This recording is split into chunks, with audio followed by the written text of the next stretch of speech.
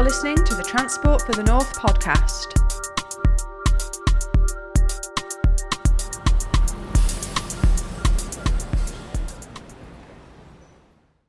Hello and welcome to the Transport for the North podcast. Today we're discussing two recent events held by Transport for the North.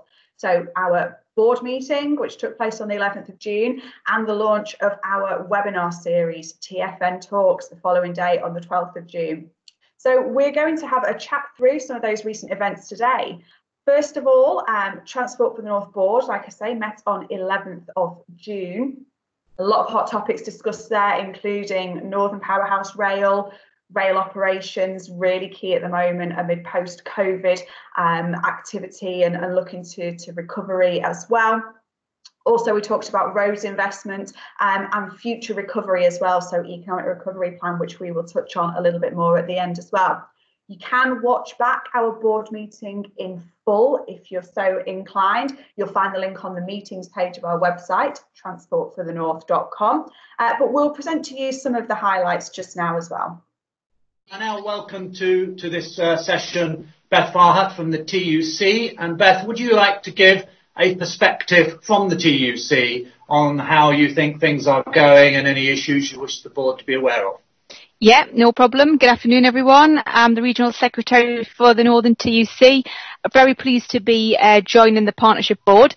I was also asked to say a few words about who we are to benefit some colleagues on the board. So, of course, the TUC has been around for over 150 years. And I guess the TUC and the unions we represent have been the voice of working people on a range of issues over the years, economic issues, but issues are specific to the workplace. So I could say a lot more about the economy in the world of work, but I'm here, of course, to talk about transport. And I'll start by saying that while we have seen a massive increase in passenger footfall, the expectation is that, during the second half of June, July, where unions and Network Rail are starting to talk about increasing network services, I think it's going to be, really important that we prioritise things like longer trains, especially in peak hours, because we know that the intelligence has shown that people are still travelling and commuting during these periods.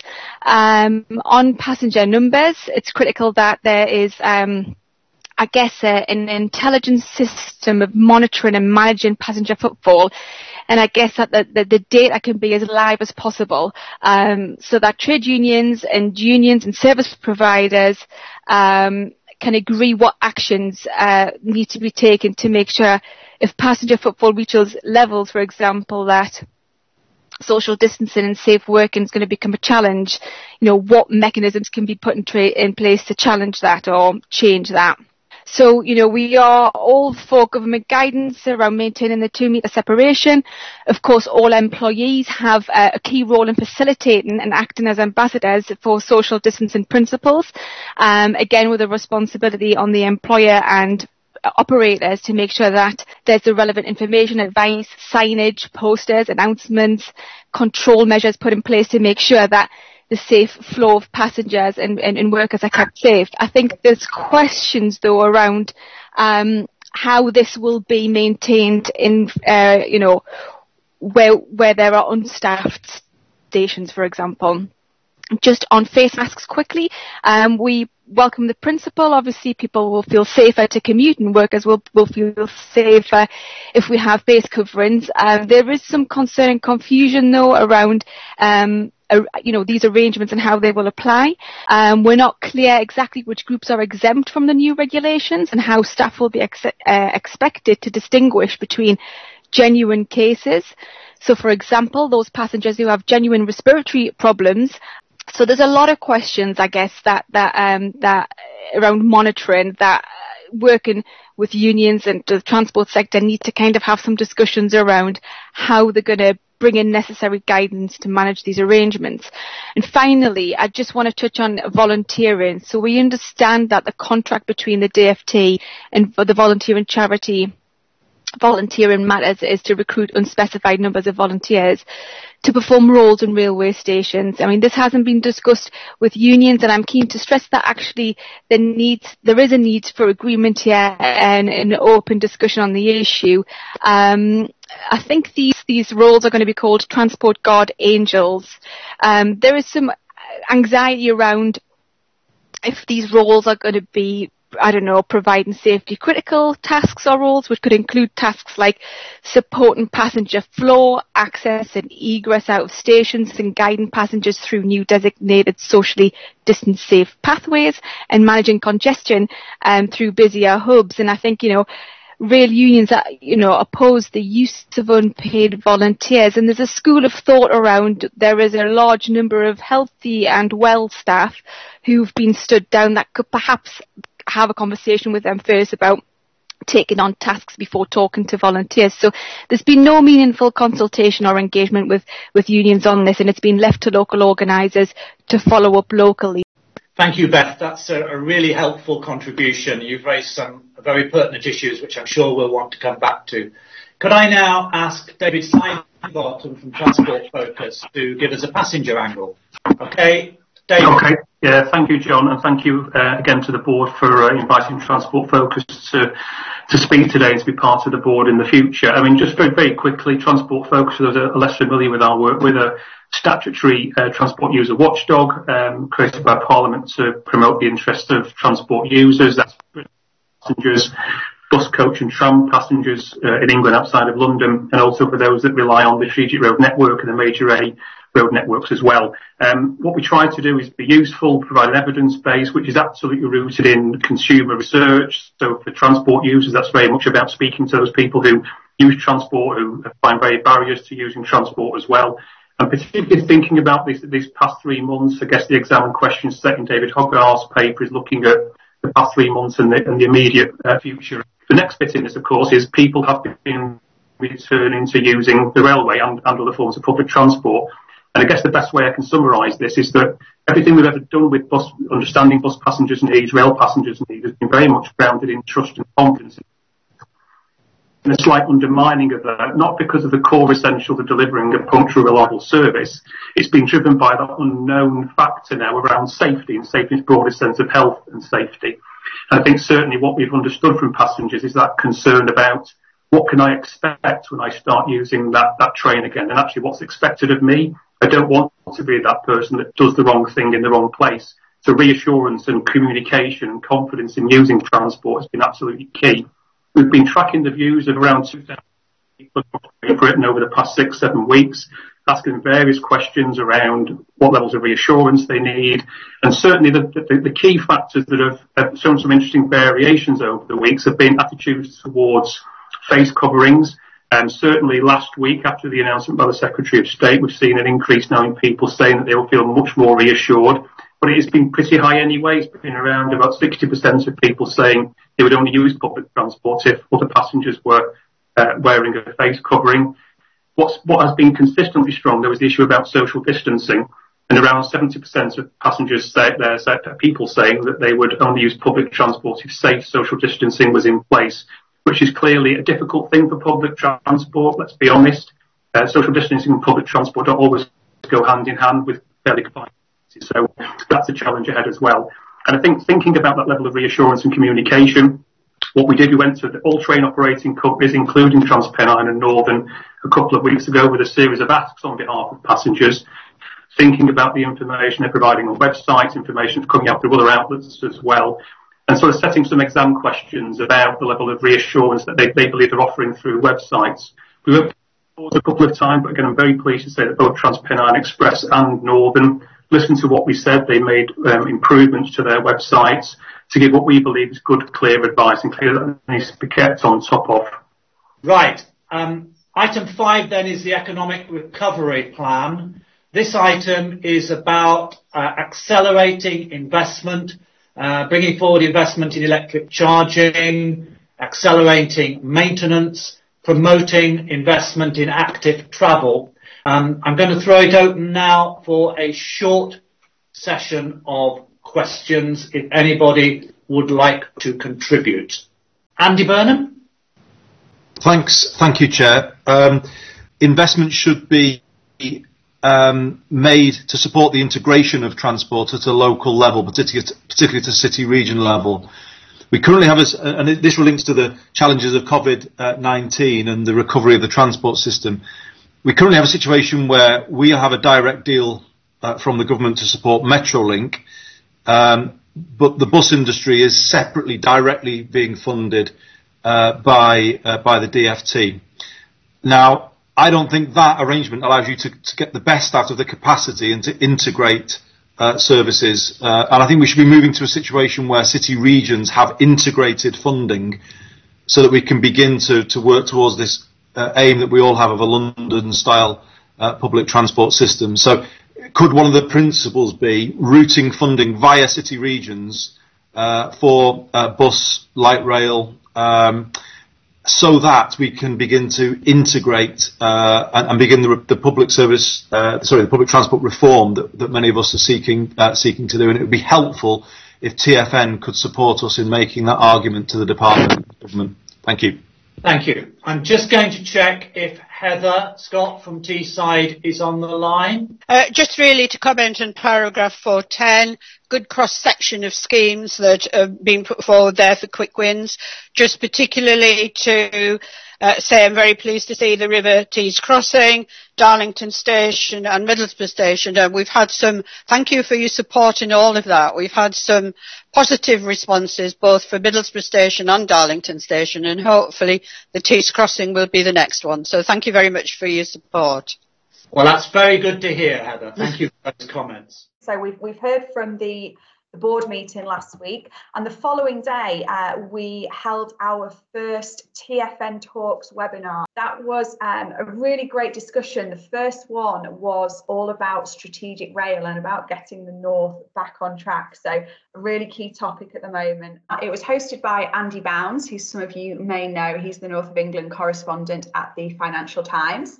And on our panel were Andrew Jones, he's the MP for Harrogate and Knaresborough, Councillor Judith Blake, leader of Leeds City Council and member of West Yorkshire Combined Authority, David Sidebottom from Transport Focus, the passenger group, Maggie Simpson, Director General at the Rail Freight Group, and our very own David Hogarth, Strategic Rail Director here at Transport for the North. So I'm Andy Bounds. I'm the Financial Times North of England Correspondent and Enterprise Editor. So I've covered TfN since it was a gleam in George Osborne's eye, I guess, many years ago. And I think it's fair to say that it's become a great sort of sounding board for Northern opinion. It's probably one of the few bodies where plenty of Northern leaders and civil servants and so on get around the same table and can thrash out their differences and their interests and sort of unite around a particular programme. So we're very fortunate to have a distinguished panel, particularly to have the double act of Jones and Blake, who of course penned a rail review, which is now I think the Harris-Blake review, I'm afraid to say, Andrew, but with a new rail minister in place.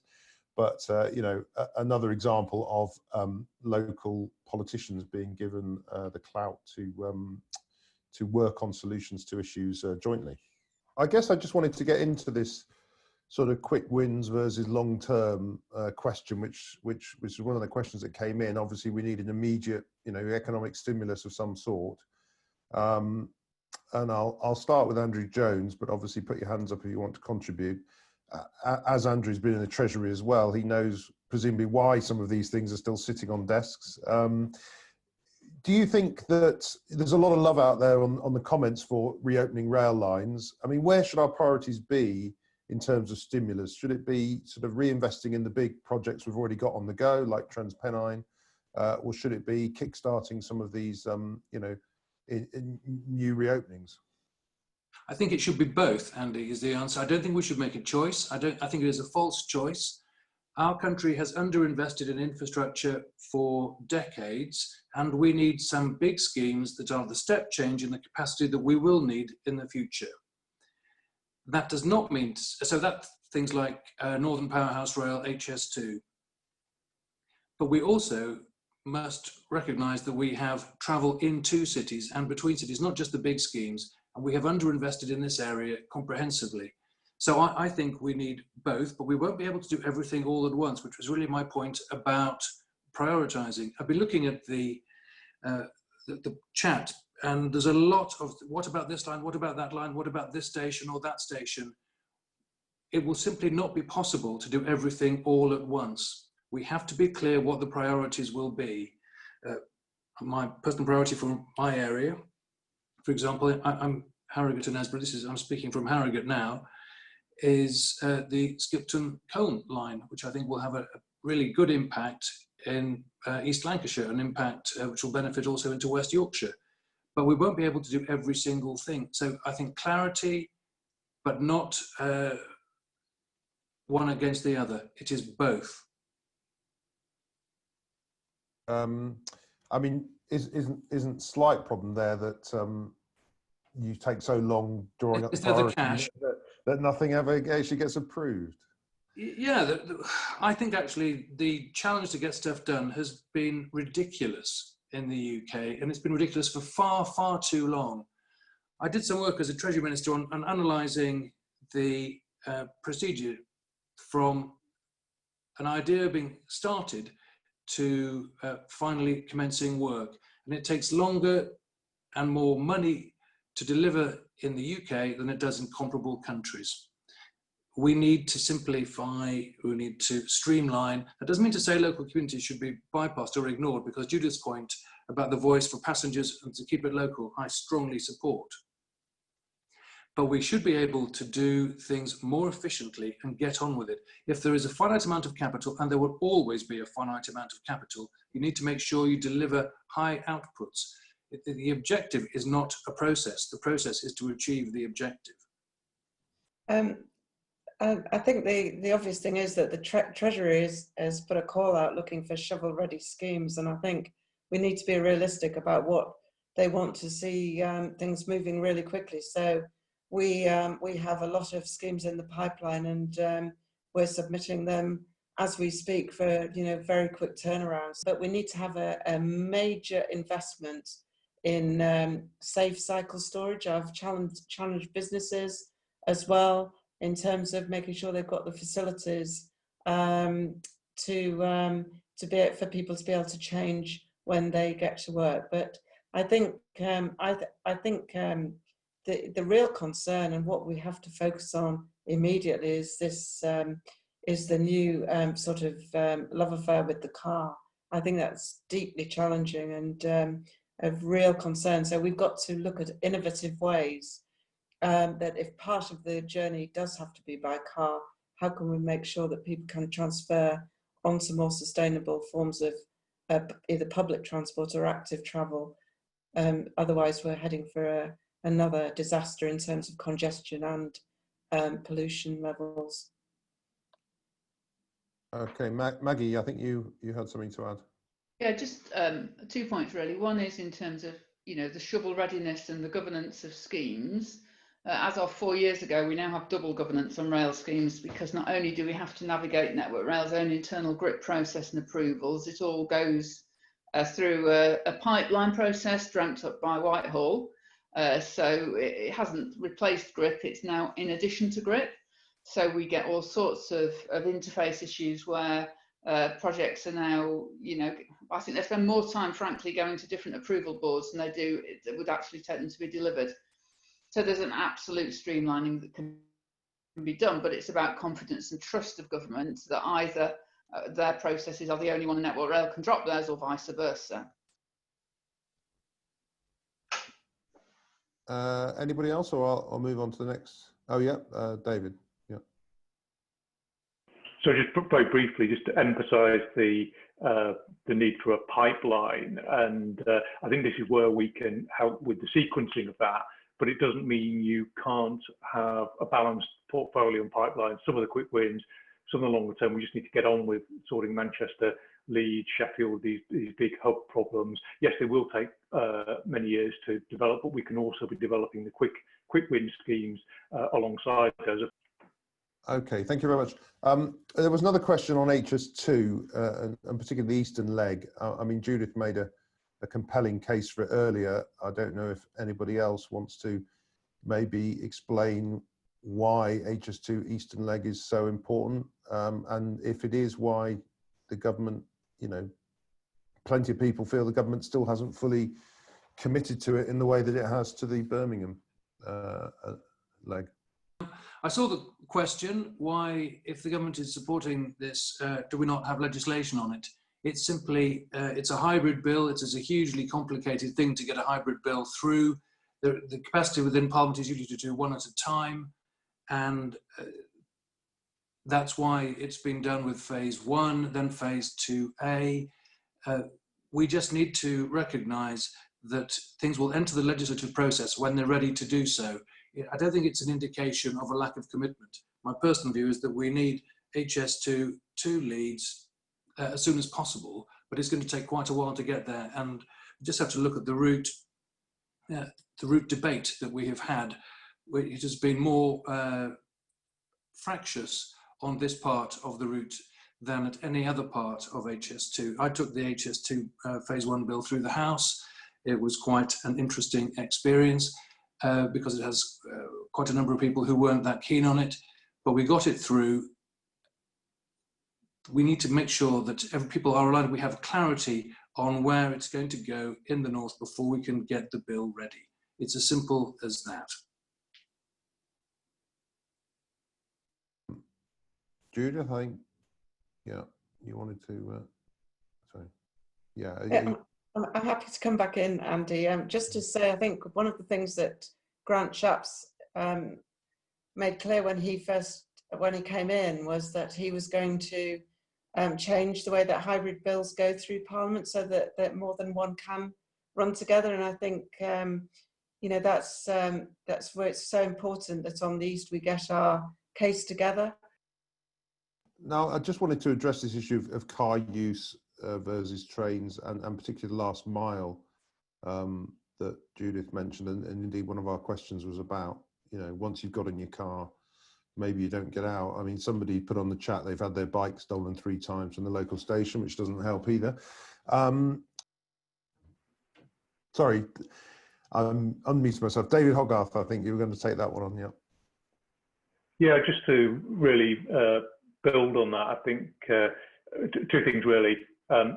Historically, the North has really suffered from the higher levels of subsidy that's sort of quoted back at us going into the railway. But of course, that's a function of the less railway, lower passenger numbers, and a less effective service. So, we're very clear the way to ultimately reduce subsidy and make the railway more cost effective is to carry on with that investment programme. That was very much the mantra of the previous Northern Transpennine franchises, some of which was delivered in terms of the new trains. There are other things on infrastructure that have not yet been delivered, but the way to address that in the longer term is to carry on with that investment.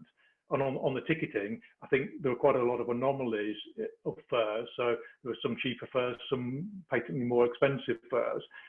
Ironing that out is a core part of our ticketing strategy in the long term, but also making sure that people get the best value fare, because they may not realise the best way of travelling, particularly if you're not. I think I'm sure there'll be a massive move to travelling to work only a few days a week rather than 5 days a week. So those traditional season tickets just don't work for many people. And why should you have to pick before you travel? You don't in the car.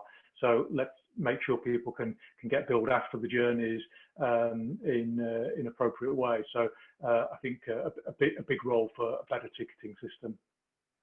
I just wanted, I suppose, a final question to our panelists, which is that, given that we're talking about strategic railways, I mean, do you think that in 10 years' time we will have a more comprehensive, more reliable, better capacity railway linking more places than we do now, with more electrification and room for freight as well? So I'll probably go around the clock, starting with Judith. Just a brief observation and whether you're confident that will be the case. I think I am confident that we will get the investment. I think there is a real recognition that investment in transport is one of the ways we're going to get through the current crisis, but I think it's down to all of us to make sure that we work on an integrated model so that we get the big schemes, but we also make sure that connectivity is absolutely at the heart of our planning going forward. We have to pick up the climate emergency discussions. We have to reduce the number of people travelling by car once we get through the current health crisis, and that's what we need to focus on. I think we need to also talk about a policy of affordability as well, so that people can afford to travel on our public transport, and I think that's still very much a conversation that we need to have going forward. Okay, Maggie, your turn. You're going anti-clockwise there, Andy. You caught me Yeah, I out. am. I decided to finish on David as he's the TFN guy. Yeah, I mean, look, I think 10 years isn't that long, perhaps in some respects, but I'm absolutely confident that rail freight will rebound. We're already back up to probably 80% of where we were, and there's more trains coming on each week, and I, continue to see appetite for people to keep using rail freight and use more rail freight. But as I said, it's a network, and it needs all parts of it to be working to drive that investment. And so I really want to see a pushback at the right point on messages of don't use the railways, they're unsafe, to a world where we recognise that our cities and towns and economies cannot and will not work without public transport. However many cycle racks and storage racks and car parks we have, we need public transport to be effective. And in rail freight, that matters to us too, because it's a shared network and we invest in it collaboratively and together in the right way to make capacity for growth. So I think, we're up for doing our bit, and I'm pretty confident that we will continue to prosper and thrive, and we want to see that across the passenger railway as well. Thank you. Turn to David Sidebottom. Yeah, thanks, Andy. I think we'll be well on the way by then. 10 years is a decent time frame. I think a lot of people across the north have long memories of where we were 2 years ago, and the investment in the new trains has come through. It's had some bumps along the way, but I think the ability now to do the schemes like Transpennine Route Upgrade and do that in a way that rebuilds the trust and confidence that we can deliver schemes like that, not just in the north, but across the country as well, to not just provide extra sort of quicker journeys and extra capacity, but making sure that people can see these schemes delivered. Thank you. Andrew. Thank you. Yes, I do think this. I think that infrastructure investment is a driver of economic growth, social mobility, environmental progress, all the things that we need. I don't think it will necessarily look exactly the same as the points that have been made about how customers will probably be using railway in a different way. That will change ticketing particularly. But we won't be able to make progress with our zero carbon objectives unless we get people back into public transport, and rail will be at the heart of it. And absolutely, Maggie, that will include rail freight. Thank you very much. David, if you could, you're the man with the plan, so 10 years time. Yeah, well, I'm glad to hear the vote of confidence, which I think we would share. It's absolutely our ambition, our hope, that in 10 years' time we've progressed on that plan, and we've supported the economic growth and the jobs, and we've got that subsidy level down, and we're in a much better place for investment. I think my prediction is, though, that we'll still be sitting here in this sort of forum asking for more, because we will have been successful and will have unlocked a lot of extra demand. But we'll see where we are in 10 years' time. And now I'm joined by my colleague here at Transport for the North, Sal Patel. Hi, Sal. Hiya. How are you doing, John? So Sal, I know you've still been really hard at work in the strategic rail team, but for our listeners who don't know you, just tell us what your role is at TfN and what you've been working on recently. So I work as program manager within the strategic rail team. And the strategic rail team really works to improve the operational railway and works with stakeholders to make sure that it delivers for them really more. And I suppose that's it in a nutshell. In terms of what we're really looking to do is making the case for future investment and infrastructure, both for service improvement as well as for infrastructure, just to make rail a lot more attractive for people. Very important to a lot of people, a lot of challenges going on, a lot of interesting work being done behind the scenes to keep rail services running.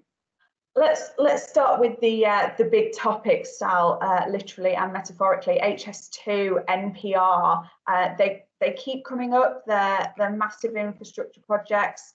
What's the latest with those?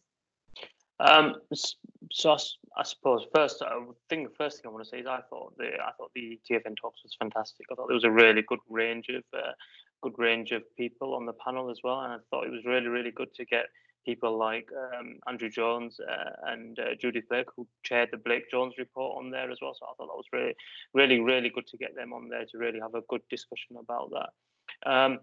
In terms of HS2 and NPR, I think what's really coming out of this, and what's really key with this, is that we really integrate this in to be able to, it's really important that we're able to pull this together as a package of work and be able to deliver it for the north of England and not look at these two in isolation. I think Andrew Jones said this is TFN, what it offers is unity and priority around this, and he spoke about how important it was to deliver HS2. And I think from our point of view, me living on the east side of the country, obviously, for me, delivering the east side of HS2 is really important. And getting that through the hybrid bill as well, really key to making sure that we do that and deliver that as well. From an NPR point of view, obviously, massively important to making sure that that is delivered and accelerated as much as possible as well, because we really need to join up our key hubs and really bring people closer together as well, and give them, from my point of view, more choice. Really give them more choice around where it is that they want to work, and really open up the economy in terms of providing cities more choice with people, with the range of people that are available for them to be able to work in those areas. Absolutely right.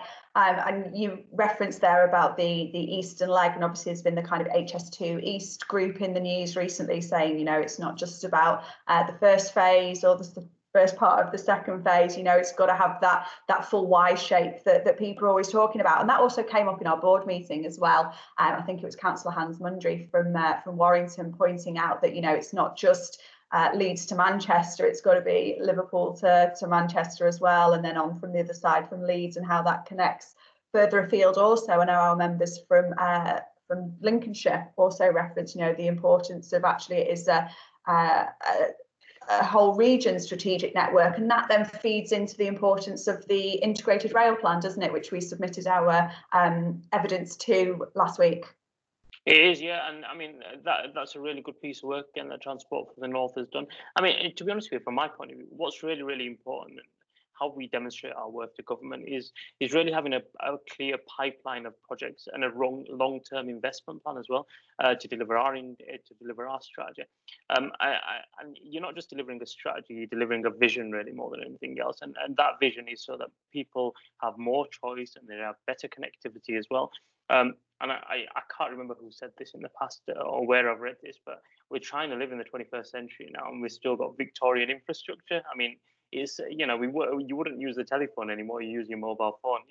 We really need to bring that infrastructure up to the right level just to be able to provide more opportunity and the same opportunities that people potentially in other areas of the country, like the south of England, have here in the north of England. That's why things like the integrated rail plan are really important. That's why making sure that we get HS2 delivered, ideally in my lifetime, which I'm sure it will be delivered in my lifetime, but to be able to deliver it in a time that I'm able to benefit from it and other people and future generations are able to benefit from it and really open up that economy of the north, I think is our key job, to be fair. That's the future then, that's the big projects looking a little bit further ahead. What about in the here and now? As we've referenced to, the world is a very different place now than we thought it would be. If you'd have asked us at the beginning of the year, would we be telling people not to get on the train, then nobody would have betted on that, that's for sure. So what's happening in the sort of current operational rail environment to help keep passengers safe and to keep the railways running as they need to? I think as soon as COVID happened, what was very, very clear, and the clear message we got from government was that people should stay at home and people should stay off public transport. And I think TFN has really tried to lead the way with that. Very quickly, as soon as the lockdown started, TFN set up what we call the North of England Contingency Group, and that group brings together the industry, operators, Network Rail, our stakeholders and members, so representatives from all those organisations, and it's coordinated by us as a group. And we meet weekly, virtually, obviously, for an hour. And it's an opportunity where stakeholders are able to give feedback from their areas in terms of how, the people that need to move, feedback in terms of where key workers need to go, and that kind of information. And it also provides an opportunity for operators and Network Rail to provide feedback in advance of things happening. Things like future timetable changes that are going to be coming up, where they might need some support in terms of understanding where key worker flows need to be around, so NHS workers, supermarket workers, people really needed public transport, still needed to move at the end of the day, and we've been able to get that feedback as part of the group. Now, going forward, that Northern Contingency Group still sits, and that is really looking at future challenges, really. So the last two have really focused on key areas. The last one talked about face coverings, and there was a really, really good discussion between operators and stakeholders around what face covering means and how that's going to be managed as well, and how local areas can support with that. The week before that, we talked around the timetable change, which is happening in July. We've got another step up in timetables happening in the first or second week of July. And it's really an opportunity for the operators to talk around the areas that they're looking at increasing in terms of service, and the challenges that they're facing around that in terms of resources, and the support that they might need from local areas. But it also gives them the opportunity to explain anything like, for example, the reason why they might not be able to do something, and really have a grown-up discussion around that. And I think that forum's been fantastic and really well received, not just by people in the north, but by DfT and by government as well, because it's not really being done anywhere. It's not replicated anywhere else. And at the heart of all this is passenger confidence and passenger safety, isn't it? And that's come out of the Blake Jones review. It comes out at every stage of continuing work in terms of, timetable updates, and we know about the disruption caused by timetable changes a couple of years ago. So how do we continue to ensure that passengers are at the forefront of what's happening in the rail industry? So I think there's two things here. I mean, firstly, you've already talked about Blake Johnson around the passenger promise, and the passenger promise is really the operator's promise to passengers in terms of the service quality they're going to receive, in terms of the level of performance, and it also, what else feeds into that is around safety as well. And I think the first thing that we've got to do is try to build confidence in people coming back onto the railway when the time is right. Obviously, the time isn't right at the moment right now, but when that time does come again, we need to understand how it is that we build that confidence. And I think that's really working together, not just industry, but also with government as well. We need the government to get around the table as well to understand how we give people confidence to come back onto rail when that time is right. But also because we don't want to lose that fantastic growth we've had over the last 2 decades as well. A lot of that growth has really driven the infrastructure need, and we don't want that to go away. And we've heard that it can take a year. It could take a year or two to come back. What we really want to do is build that confidence, make people feel safe, get them to really. We need to understand what social distancing is going to mean, and I think that guidance is starting to come through. But any changes around that, we need to be able to build that into whatever thinking comes into the next stage of this, to make passengers feel at ease, because for them, getting into their car is getting into their own little bubble. It means that they're away from other people at the end of the day. We need them to have that same level of confidence when they come onto the station foyer areas, when they're coming onto trains as well. And we need to work our way through that. And it's not something that we can do by ourselves. It's something that's going to have to be done collaboratively with the industry as well as with government as well. And you referenced there how people are being encouraged to travel by car and actually avoid public transport as much as they can. We know that people will feel safer, as you mentioned, in the sort of their own car bubble. How do we sort of balance that potential increase in road use, potential where there's a single person per car doing fairly short journeys? How do we balance that with the need to decarbonise the wider rail network, and how do we get from that back into more sustainable travel behaviours where people are coming back to the railways and public transport? So I think there's a few things. I think in the short term, where people are being encouraged to use their cars at the moment right now. We've really seen a big increase in the use of freight traffic. And that's taken a huge amount of lorries off the road already. And I think that's something that we really, really don't want to lose. So where possible, we want to remove as much freight off the road network so that freight can use it. Because, I mean, I can't remember the numbers, but I think it's something like this, it's 75% more efficient or something like that to use a freight train compared to using a wagon or a truck. So I think we really want to see that push continue, but that needs infrastructure changes as well. While freight has got some priority at the network as a result of COVID at the moment right now, we need to make sure that in the future that infrastructure is there so that the freight network has an attractive opportunity to continue moving from east to west and from west to east, to be fair. So I think for me, that's the first stage of this. Secondly, we really need to be pushing for more electrification. And we've really, really shown, I think we've really got used to having really, really good air over the last 2 or 3 months. And we want to maintain that as well. And we've become accustomed to it. And I for one, really don't want to lose that. So I think that for us makes the case, not just for electrification, but a real push towards things like cleaner vehicles, more charging points, that kind of stuff, whether that might be through scrappage schemes or whatever it might be for more dirtier cars, I'd say, but something like that, but we really need to see that kind of push happening, because we are going to get an increase in vehicles on the road in the short term at least. We need to make sure that to balance that off, we are trying to either increase freight or see more car shares if that's safe to do so, obviously. But we just need to make sure that we do find that right balance on the road network. So we started off, we spoke about the quite far ahead in the future, the really big infrastructure projects. We've discussed the here and now with getting people to feel safe when they do have to travel by train when it's absolutely necessary.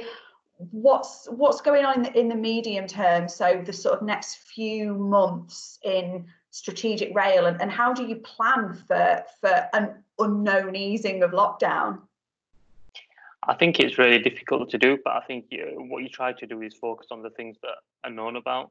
So there's a big piece of work at the moment right now within strategic rail on what an economic recovery plan would look like in terms of once we start getting out of COVID, how are people's behaviours going to change, but also how do we start instigating the economy start moving ahead, and that's done by a number of things. So firstly, what projects have we or our members have got on the shelf at the moment right now that can get going straight away in terms of getting construction going, in terms of getting other areas of the economy moving, and getting people who potentially might lose their jobs as a result of this into new sectors as well. So there's a really big piece of work going on around that. So, for example, I mean, we're looking at things that are simple, I'd say, to do. So things like platform extensions and that kind of stuff. Quite simple civils work where potentially we know that we might have a capacity challenge in the future. For example, on the Bolton corridor. Could we, where we might have planned to do that work in 5 years' time, could we bring that work forward instead and really start pushing the construction industry to deliver some of those things? And I think if we get a big enough package of work or packages of work and convince government that is the right way to go, what we could end up with in the short to medium term is a stream and a program of works, to be fair, which we would look at delivering over the next 5 years at least. And what that really does is really starts getting the economy moving again. And I think that's where we're driving towards as an organisation. We hold a lot of data, and we're probably one of the only organisations in the country that has got the level of detail around economic benefit compared to anywhere else, essentially within London or anywhere else, to be honest with you. And I think we really need to use that data to drive how we use that to look at what can we do to get ourselves out of this and really improve, really get the North moving again. I'm glad you mentioned economic recovery plan there, because that was one of the items on our board meeting just last week.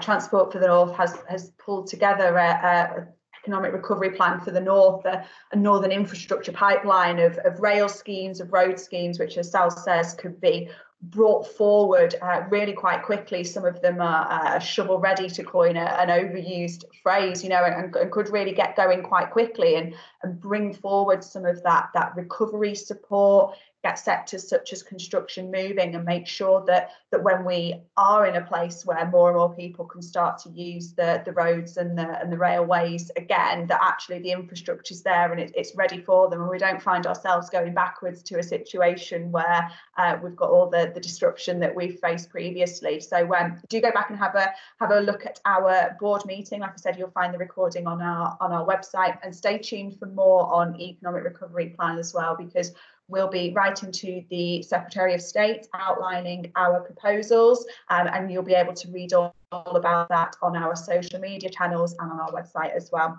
Thanks for listening to our TFN podcast. Stay in touch. We are on Twitter, we are on Facebook, we are on LinkedIn. We're also now on Instagram. So look up Transport for the North on your favourite social media channel. We've got the main website as well, transportforthenorth.com. You can find out about all our programmes. Sign up to our newsletter as well. That's another thing that we're going to be using to keep you guys in touch, as well as this podcast and as well as our online channels. Thanks ever so much for listening, and we'll see you again soon. Thanks for listening to the Transport for the North podcast. Don't forget you can subscribe on Spotify and SoundCloud so you never miss an episode. You can find us on Twitter, LinkedIn and Facebook for all our latest updates. And join us on our website where you can find all the latest news and sign up to our All Points North newsletter.